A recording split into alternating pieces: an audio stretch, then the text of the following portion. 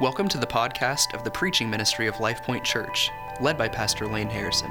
We pray this ministry is a blessing for your life.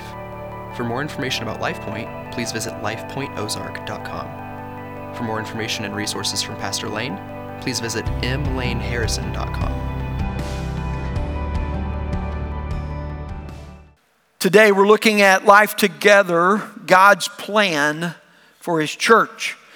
Now, if you've been around Life Point for a time, you've heard this, so it's not going to be as funny to you today. It may just be more sad. But once upon a time, I purchased a total gym. Because I was aiming for the total body. We do not need greater evidence to realize the total gym was a total failure. But my thinking was that if it's good enough for Chuck Norris, it's good enough for Lane Harrison. Basically the same. It didn't work, not even close. I'm a little upset with Chuck. Here's what I want to ask you. How is it that the human body is so good at healing itself, but unable to fitness itself? You know what I'm saying? You cut yourself, put a Band-Aid on it, a couple days later, it's gone. Right? You eat a hamburger and fries, a couple days later, it's multiplied itself. I mean, this is working in the opposite direction here. Am I right about that? That's got to be a result of the fall. That's all I can calculate it up to be. Let me transfer this to a more helpful conversation for us into spiritual matters. Have you ever considered how it is that God intends for His body of Christ to build itself up? That's what He promises He'll do in the Scriptures. Have you considered how it is that He will do that? Well, that's what I want to look at today. Last week, we talked about God's purpose in salvation, to know and be known. And this week, I want to follow up with that with God's plan. How is it that He builds His church? And Ephesians 4 outlines for us God's plan for building up the church. Now, we're only going to look at verses 11 through 16, but I want you to know what's come before so you can understand the context. Go with me to verse 1 very quickly, and look what Paul says as he introduces the entire chapter. He says this, "I therefore, a prisoner for the Lord, urge you to walk in a manner worthy of the calling to which you have been called." And so this is the way he begins the whole chapter. Everything he teaches in this chapter is in the context of his urging of us to walk in a manner worthy of our calling. What is that calling? It is our call to salvation in Christ. It's the way a Christian is supposed to live. And so he is exhorting us in the way that we are to follow Christ. And he tells us in verses 2 through 6 that there is a foundation for this life in the unity of God. And that is our very source. And then he says in verse 7 that grace has been given to each person according to the measure of Christ. So your life is no mistake. Your redemption in Christ is not a mess up. Jesus is working out a perfect plan in you, and He has bestowed upon your life a gift of His grace for the purpose of God's plan. You see, Jesus, we saw, is worthy to bestow these gifts because verses 8 through 10, three of the most hotly contested verses in all of the New Testament for all that they mean. We don't need to get into that argument. We'll leave it with the scholars. But at the end of those verses, we can be confident to say this, that because of what Christ did in defeating and conquering Satan, He is worthy to bestow these gifts once and for all.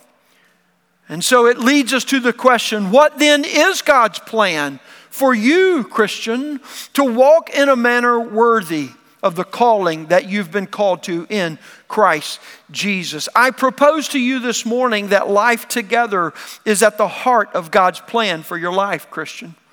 Your becoming like Jesus largely depends upon the body of Christ, the church.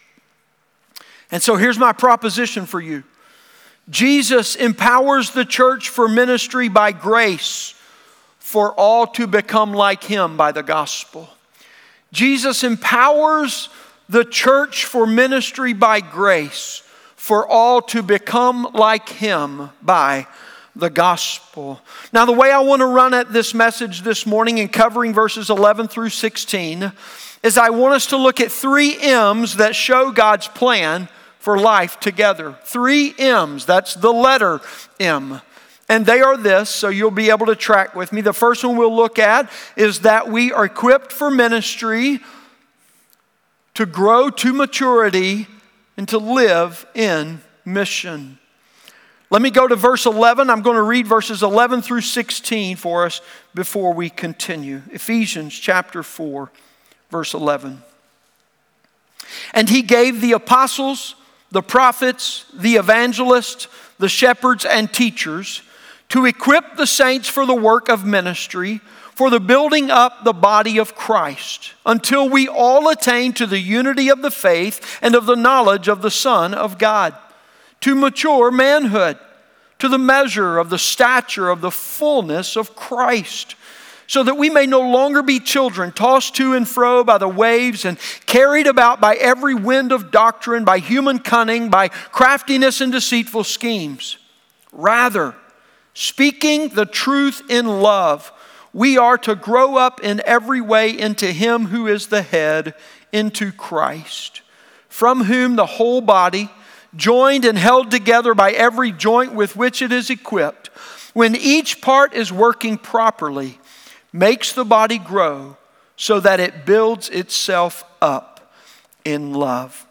May God bless the reading, the hearing, the understanding, and the obeying of his word today. Bring this to be true of us, Lord Jesus. The first M that I want you to see this morning in the text is this, is that God's plan is that his people be equipped for ministry. God's plan is that his people would be equipped for ministry. You know, there's a common mindset in the church today that ministry is what the professionals do, and we're going to leave it to them. They're more experienced, they're more educated, they've got more of something, and we'll leave it to them. And the rest of us, we just receive what they put out. And depending on your preference, typically it will determine where it is that you go for ministry. If you want to be wowed, you'll head to a performer who's got the greatest show. If you want to be amused, you go and find an entertainer who is like none other. And there are plenty opportunities for these today. I was told a year or so ago of a pastor who, get this, are you ready? This seems to be a common theme. God must be speaking to me today in the writing of this sermon. The pastor works out while he preaches.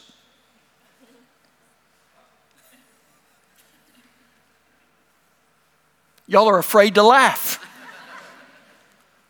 That's the dumbest thing I've ever heard of in my life. What an idiot. Idiot.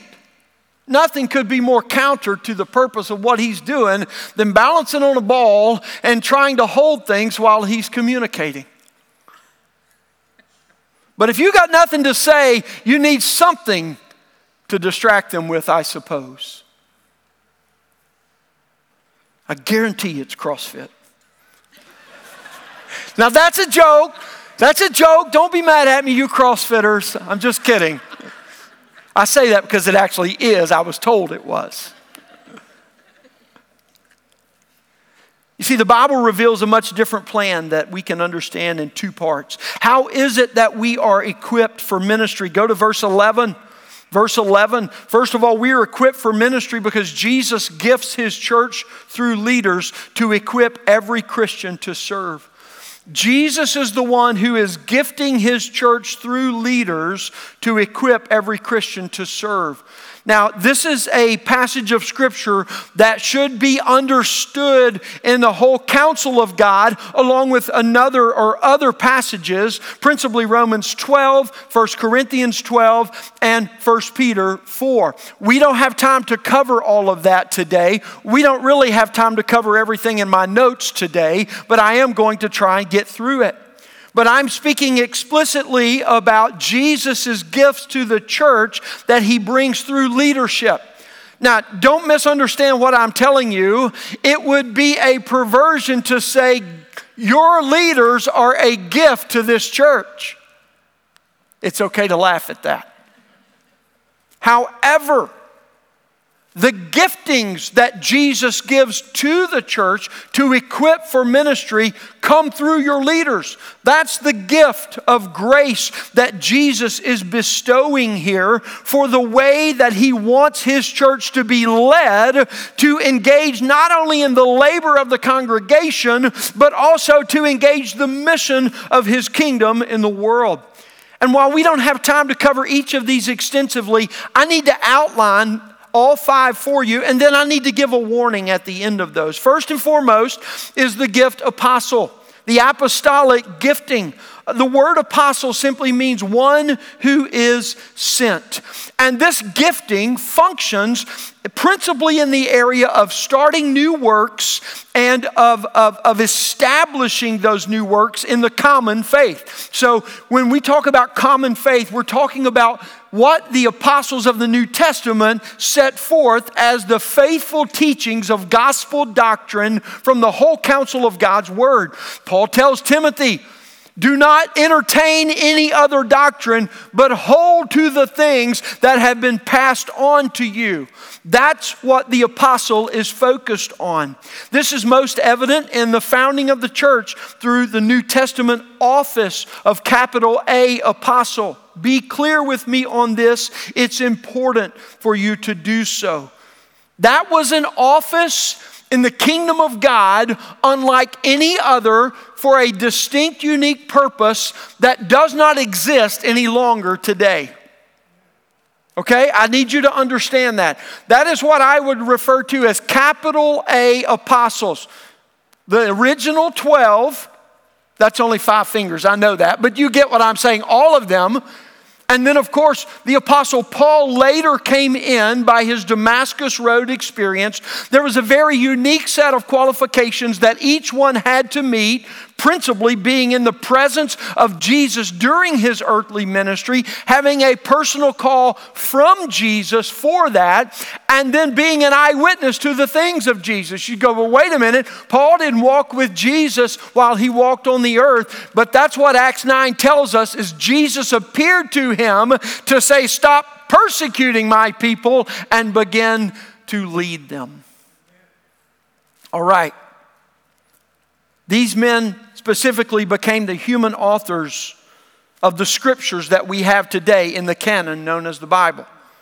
That was also a distinct aspect of their role. That's not what the apostolic gifting that I'm speaking of here is about. It is surely the most elevated role of the apostolic gifting. But it is unique and not to be repeated today. Rather, what I would call the little a apostles today have a similar gifting, but a distinct call. It is not an office. There is no office of apostle in the world today, according to the scriptures. But this gifting serves a similar purpose in the pattern of starting new work and establishing them in the common faith. I think that the greatest illustration for us of the New Testament apostle would probably be the Apostle Paul. We're most familiar with him. We see him go and start gospel preaching works where there was no gospel preaching work. And then he stays just long enough, maybe a year or two, to establish them in a faithful gospel doctrine. And then he puts someone in charge of that work who continues it. And he goes over here and he does the whole thing again. Hence the reason we have the missionary journeys of Paul. The apostolic gifting is most recognized today through the church, in church planting, in missionary activity, and that where people are going into places where there is no gospel preaching presence, establishing that presence, and then organizing it for the health and well-being of those people. The focus here is starting churches, organizing gospel ministries, and those kinds of things. Second of all, we are given the gift of prophet. Prophet, again, I distinguish this from the capital P role of prophet in the Old Testament. New Testament prophecy and Old Testament prophets are not identical. I'll try to explain that. But the prophetic gifting is one through whom God speaks to strengthen, to encourage, to comfort, and to build up. Again, this is not an office as the Old Testament prophet was. That would be capital P prophet. The Old Testament prophet spoke, "Thus saith the Lord." And when the people of God who recognized the prophet of God heard that prophet speak, they received it as if God himself were speaking to them, because that's the way God planned it. The prophetic gifting in the New Testament era is not the foretelling what has not been recorded, but because those prophecies were recorded in the canon of Scripture that we have before us here, New Testament in the activity of the gifting is a forthtelling of what has already been revealed. So it's not a new revelation. It is a forthtelling of what has already been revealed. And the prophet has a focus in his work of the truth of God's word. I would call the prophetic gifting kind of the plumb line of the church, because it is asking in the gifting, how is our life living up in the righteousness of Christ that has been placed upon us? I believe Peter is probably the best illustration of this in the New Testament. Because while Paul was the apostle to the Gentiles, Peter was known as the apostle to the Jews. And essentially his work was to measure up among the Jewish faith and to say, you've rejected Christ as the Messiah. You've missed the revelation of God through his word. And so he's revealing that. And today, the prophetic gifting is pointing people back to the Word to see how the grace of God comes to us through the revelation of God in the holy canon of Scripture in order to impact the transformation of our life by the renewal of our mind, Paul says in Romans 12:2. And to bring about the reality of the righteousness that has been imputed upon us through Christ Jesus in salvation into the day-by-day application of living of our life. The third gift is that of the evangelist. The evangelist is gifted to share the redemptive message of the gospel. These are people who just hold a strong appeal, because when they talk about the gospel, people begin to gather around and listen. Now listen, all Christians are commanded to evangelize. Without question, every one of us is to be clear about the gospel so that we can share it with people who have not heard, and through our testimony to bring clear the gospel of Jesus Christ. But the evangelist has a gifting that often models and even equips the church to fulfill this and encourages them in this. I have to wonder if Timothy was maybe not an evangelist, because Paul instructed Timothy to do the work of an evangelist. And every pastor in a church has to do some essence of evangelistic work as the principal core of what we do. But there are just some who are more gifted in this than others. And they are able to share in such a way that doesn't fumble over words and create awkward scenarios and things like that. And so the focus of the evangelistic gifting is to share the gospel. And it's often found in being able to connect with a broad variety of people in order to move into the conversation of Jesus Christ and his work for us. Now, these last two giftings go very close together. Grammatically, they like to argue, is it two gifts or is it one that align with each other? I'm not interested in settling that argument. It can be two or one. It really doesn't matter, because they serve the same purpose. But number 4 is the gift of pastor. Now, again, this is not the office of the local church today in the New Testament. This is a gifting that we see, a gift of shepherding and pastoring in the church. And this gifting holds great concern for the care and the growth of the people and care for the godly leadership of the church. This role is held closely with teaching because of the great concern for people. Teaching is typically implemented for understanding, for transformation. And so the pastor gift has a focus on the care and the guarding of the flock through the sound doctrine that has been delivered through the apostles and the Word of God. The fifth gifting is that of teacher, which demonstrates a great concern to communicate truth so that people can understand and apply. And teachers can pick up people who are highly gifted this way can pick up any inanimate object and make a perfect illustration of whatever they're talking about, and you go, oh, duh, yeah. And that's how you know they have the gift of teaching. And so the focus of the teaching gift is just simply to make truth simple, to make it meaningful, and to make it applicable. I can't help but wonder if maybe James isn't the greatest model in the New Testament for us of this. We know he was the senior or lead pastor of the church at Jerusalem and evidently held a great gift, because when we read his letter, it is so practical. It's just nuts and bolts, rubber meeting the road kind of thing. But what he's teaching us is these are the gifts that are given to the church through individuals in order to lead for the purpose of equipping the body to do the work of ministry. So when it says Jesus gave gifts to each one, these are the gifts he's most explicitly highlighting in order to teach us how it is he wants to equip the church. And from these gifts, we see the leadership that the church should have in order to pursue faithfully our mission. Now, let me pause for just a moment and issue one warning. There are perversions of these gifts that are replete in the world today. There always have been, and the ones that we see most active today are not new. They're well over 100 years old, at least in the most recent imagination of them. There is a movement known as the New Apostolic Reformation. It is also called by the third wave of the Holy Spirit. And that movement is a loose association and connection of church leaders who are seeking to restore to Christianity today the offices of apostle and prophet specifically. And what they are trying to do, and the reason that this is a dangerous perversion that should be rejected completely, is that they are seeking to reestablish what I would call a supra-biblical authority of themselves. In other words, what they say holds authority equal to the Scriptures, or even more so practically.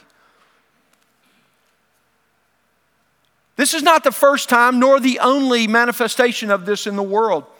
If you are familiar with religious teachings, you know that in the Catholic Church, you have the canon of Scriptures, you have the history of the church and the traditions handed down, but you also have the Pope speaking ex cathedra, and all three of these have equal authority. We reject that completely. There is no authority equal to the revelation of God as given to us in the Holy Scriptures known as the Bible. I want you to understand that. But in the New Apostolic Reformation, and those that are pertaining to speak this are claiming that their words are equal in authority to the Bible. Now, there are ways that they manage this and navigate this, but the fact of the matter is they are wrong about it. It typically comes because it is a movement of the charismatic movement, which was founded in the early 1900s through very high personalities and individuals who demonstrate a high level of gifting. And the charisma is typically the tail that dangles before the fangs get in you to inject their venom. And venom it is, friends. Venom it is. It leads to personality cult. It leads to perversion of God and using God for man's end and not man for God's end. It's principally identified by focusing on prophetic words with a very strong emphasis in miraculous signs and wonders. I would say it's just another generation of the false teaching that the prosperity type gospel came through. And all of these false promises like leeches that attach onto the gospel. You say, geez, can you speak a little kinder? I could speak a little other. Let me tell you why. Number one, Jesus condemned the Jews for demanding more signs when no more were necessary. He said, if you don't believe the sign of Jonah and you keep demanding one more, you're never going to believe, no matter how many signs compound in front of you, no matter how closely they impact you. And he went on to warn against the false Christ and the prophets that would arise performing these very signs in his day and in every day after. Paul responded to the Jews by their demands for more signs and preaching this way. He said, we will preach Christ crucified until we can preach no more. That is all we will preach, because that is all that is necessary to preach, and that is all that we must be careful to preach because of the gospel. Therefore, Christians today should guard themselves, number one, to not demand more, but to simply believe and trust in Christ. He has provided everything that is sufficient for salvation in the gospel. But neither should you be deceived by signs and wonders, simply to focus on the preaching of the gospel. That took me longer to say than I had planned, but it needed to be said. So in verse 11, we see that Jesus gifts his church through leaders to equip every Christian to serve. And then in verse 12, we see the second part of this, that Jesus empowers his church by grace to build itself up through ministry. Look at this in verse 12. Why did he give the apostles, prophets, evangelists, pastors, and teachers? To equip the saints for the work of ministry, for the building up of the body of Christ, until we all attain to the unity of the faith and the knowledge of the Son of God, to mature manhood. Jesus empowers his church by grace to build itself up through ministry. Friends, grace is not just some nebulous theory.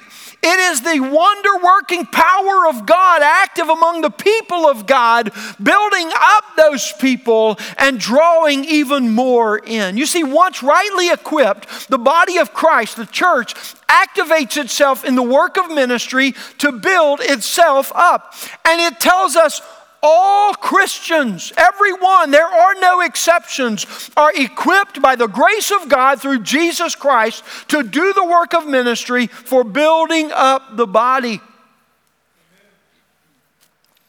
Sermons in the worship gathering are important, but they are not enough to sustain your life, friends, and build the church. For the faithful proclamation of the word is a catalyst for equipping the church. But every worship gathering, every ministry and teaching environment and community group the same is not intended to entertain, appease, impress, nor even highlight your social calendar in any way, but it is to equip the one who is participating in it.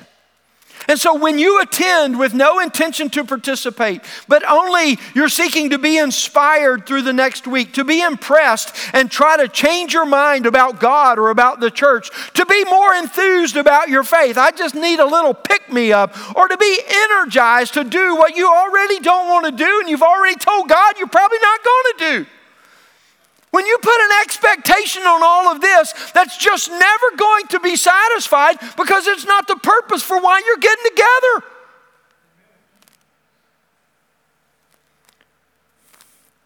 When you do that, you forsake God's purpose for your whole life. You forsake it. You see, anything the church does and anything the church demands that takes the focus off of equipping the body only deters from the purpose of the gathering.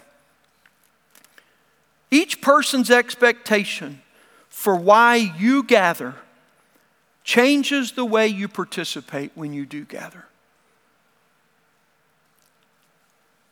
God's grace is active among the congregation to accomplish his work when the leaders equip the congregation to serve, to build up the whole. This first, friends, is God's plan, that his people be equipped for ministry.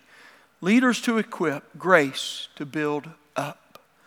The second M that I provide for you today is grows to maturity. God's plan is that every Christian labor in ministry so each person grows to maturity. Listen, maturity is the aim of all ministry. It's the aim of all ministry. And listen, If you've ever been a parent, you know this. You cannot mature someone else. You spend your whole life trying and often getting little glimpses of failure. Right? But what you can do is labor for them to grow in the right place, at the right times, in the right ways, for the right purpose. And that's what the church is about too.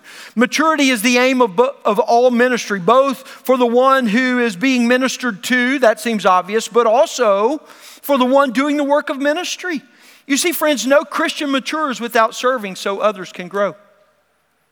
And no person becomes more like Jesus without someone serving for that growth.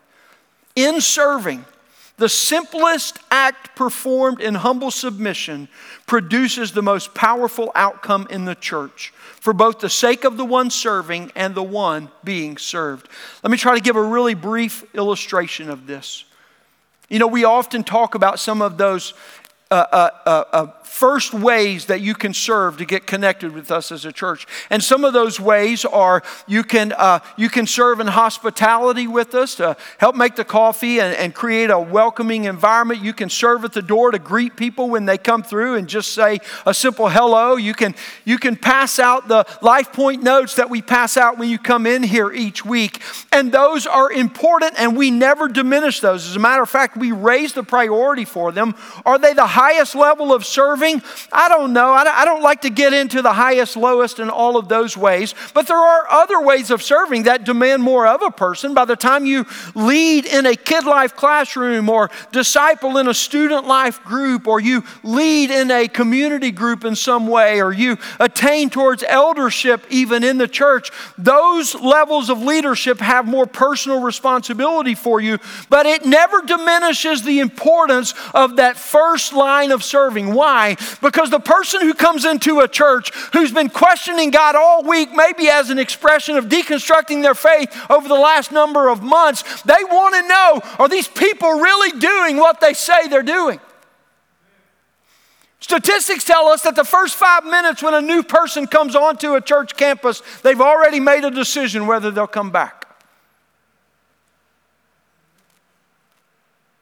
If you don't think looking someone in the eye and saying, hello, doesn't validate, demonstrate dignity, value, and worth to that person, just go a whole day and get ignored by everybody and see how well it makes you feel.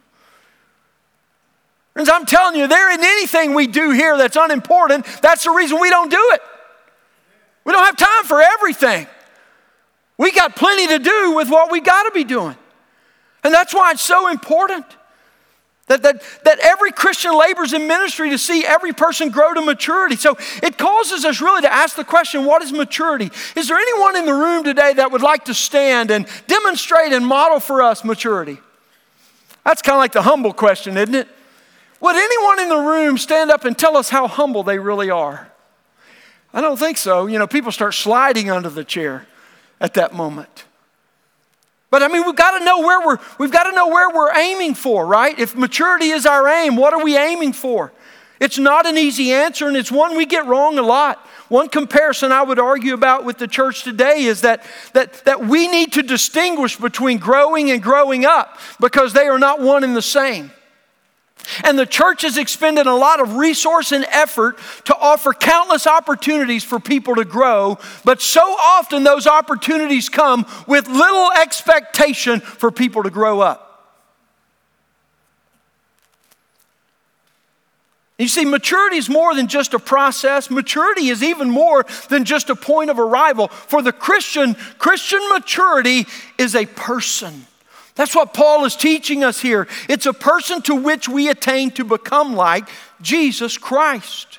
And our aim in serving is that we mature, that we see each person mature, that in our serving we want to help them grow so that as they grow, they don't go, you know what, I got it, I'm here, I'm good.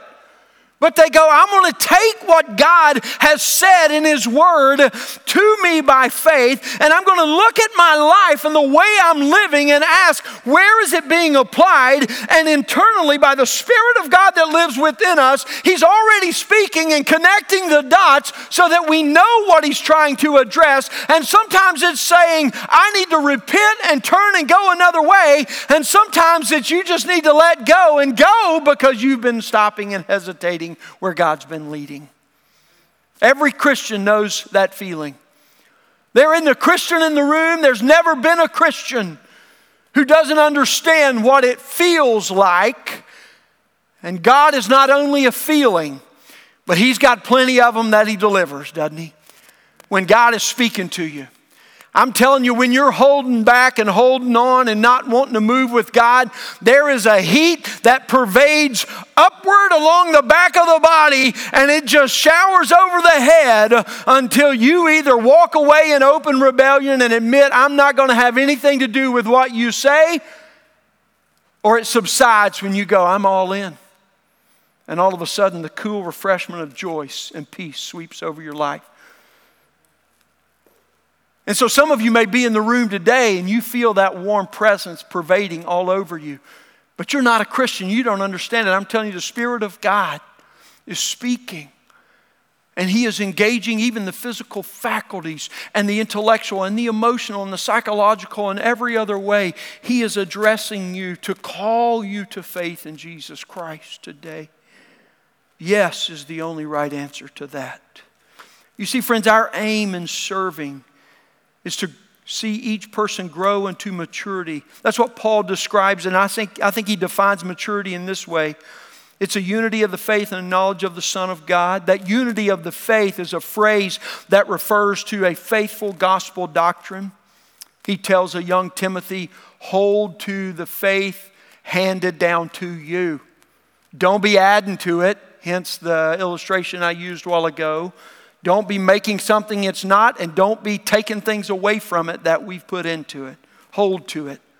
That's the teaching. It's the work through the death, burial, and resurrection of Jesus Christ and why Jesus matters in relationship to God for us. And then that knowledge of the Son of God is the relational component that we looked at last week from Galatians chapter 4. To know God, or rather to be known by God because of what salvation means. And so maturity for us is walking by faith in obedience to God's Word by the power of Holy Spirit within you. This is why Jesus is our standard of measure, because He walked in perfect obedience to the Father upon this earth, which qualified Him to be the only perfect, sinless sacrifice for us, which elevated Him and exalted Him to sit on the throne of heaven at God's right hand as the risen, reigning Jesus, King and Lord of all. What is maturity? Here it is. All serve until each one trusts in Jesus to walk in obedience to the Word, because Jesus walked in perfect obedience to make a way for us to know God. If you think about that, church, you can't help but conclude this. We got a lot of work to do. We got a lot of work to do. And it'll be the most joyful work of our life. The more we give to it, the more joy will flow from it. That's what maturity is. But the purpose of maturity, he tells us in verse 14, so that we may no longer be children, tossed to and fro by the waves and carried about by every wind of doctrine, by human cunning, by craftiness and deceitful schemes. Friends, the purpose of maturity is this. God doesn't want you to be tossed, carried, driven, or deceived by ungodliness, by the things of this world that are not of Him. God's purpose for your maturity into Christ's likeness is so that you will not fall prey nor be swayed by teaching that is counter to His Word, no matter what kind or how much persecution may accompany its presence. When we live faithful to God's Word in a world rocked by spiritual chaos, we declare the glory of the one to whom we trust, Jesus Christ. You see, friends, God is maturing you, Christian, into Jesus' likeness so you can discern the false teachers and reject those false teaching. That word discern means to cut the truth. You got to trim the fat so you get to the meat. That's what the gospel is. The gospel is the meat, and you got to trim the fat that is hanging on, that so often adds flavor, that so often just tantalizes in so many ways. But in the gospel, you got to get to the heart of what God is doing. That's why He equips us by His Word and the Spirit to discern, so you can recognize the hollow lies and the false hope of the world. So in that instant when you are zoning out and your defense mechanisms are dropping like flies in the blue lights, and every hollow deception of what life could be is falling in front of your eyes, you realize, you know what? That is a dream. That's all it is. But if I believe what I read on my social media and I try to live up to it, I'm going to find it's not just a dream, it becomes a nightmare. Because it's not even true of the people that put it on there, let alone those who buy into it. We don't give in to the enemy's schemes to deceive. Why? Because the purpose of maturity is that we discern the will of God. What's good, what's pleasing, and what is perfect. Romans 12:2, that's why He is renewing our mind by His Word to transform our life. So the purpose of maturity is to make us more like Jesus, that we might walk by faith according to His Word, even in hardship and persecution, because we know He stood in our place condemned before God. How though? How do we do this? Well, that's what He tells us in verse 15. This is the process that produces maturity. In verse 15, rather, yes, He turns us here. Not verse 14, that's what we guard against, but here is what we pursue in our practice. Instead of being rocked by bad teachers and teaching and deceived because we've raised our sail to new ideas and we're just letting the winds and the currents of culture blow us where it will. Rather, he says, as Christians, we speak the truth in love. We speak the truth in love, to light up the lies and expose what is not love at all. You see, this is how we conquer the enemy and his lies and deceit and accusations. It's what Paul says in 2 Corinthians chapter 10, verses 3 through 5, when he says, though we walk in the flesh, we do not wage war according to the flesh. For the weapons of our warfare are not of the flesh, but they have divine power to destroy strongholds. And then he says this, we destroy arguments outwardly. Well, yes, but first and foremost, inwardly. Those little conversations you have in your head, don't just let them fly by unaddressed. We destroy arguments and every lofty opinion raised against the knowledge of God, and we take every thought captive to obey Christ. There is no checking out with God. Every thought. And we do this, friends. We do this. Not just you, not just me, not just some of us, but together we do this to become like Jesus. You see, you can grow individually, but you cannot grow up alone. No person grows to maturity to become like Jesus without others. Imagine a child who never had parental leadership. They just never grow up. And what you laugh and chuckle at the age of 4 becomes kind of sad at 14 and absolutely deplorably pathetic at the age of 40 if they're still doing it. Why? Because they grew, but they never grew up. It's not an individual process that excludes other believers. And there is no maturity without being equipped and serving, without obedience by faith. And so I say to us, Life Point, let us not be a people who pursue growth, but give little priority to growing up. Let us press in to see everyone grow, but let us press in even more to make sure that we grow up. Maturity springs forth as we speak the truth in love among our community, and we love one another to walk together by faith in obeying Jesus. For the promise of maturity comes that God will not, no, never quit on you. Philippians 1:6 says, I am confident of this, that he who began a good work in you will bring it to completion at the day of Jesus Christ. Completion means God will make you perfect. He won't miss for any. As a matter of fact, in God's eyes, it's done. We have a goal of adding 100 more adults in community group in this season. It's a super aggressive goal, but I am not going to relent. Why? Because I believe life together matters. I don't get paid more if there are more people in community group. I don't get better reviews for my job if there are more people in community group. It doesn't serve me personally in any way. As a matter of fact, I'd have a little more free time if I didn't have to worry about it. But I wouldn't be doing my job. It's not just a job for me, friends. You know that. It's not just a job for us. If you're not together, maturity isn't even possible for you. Today is a great day to get started with us. Third M, and I'll be quick with this one. God's plan is that when every Christian does the work of ministry for each one to mature, Jesus builds the church up in mission. You see, when the gospel is the central conversation of the church, when we are speaking the truth in love, Jesus is the one working through it all to build up his church. And he tells us that this is how the kingdom advances.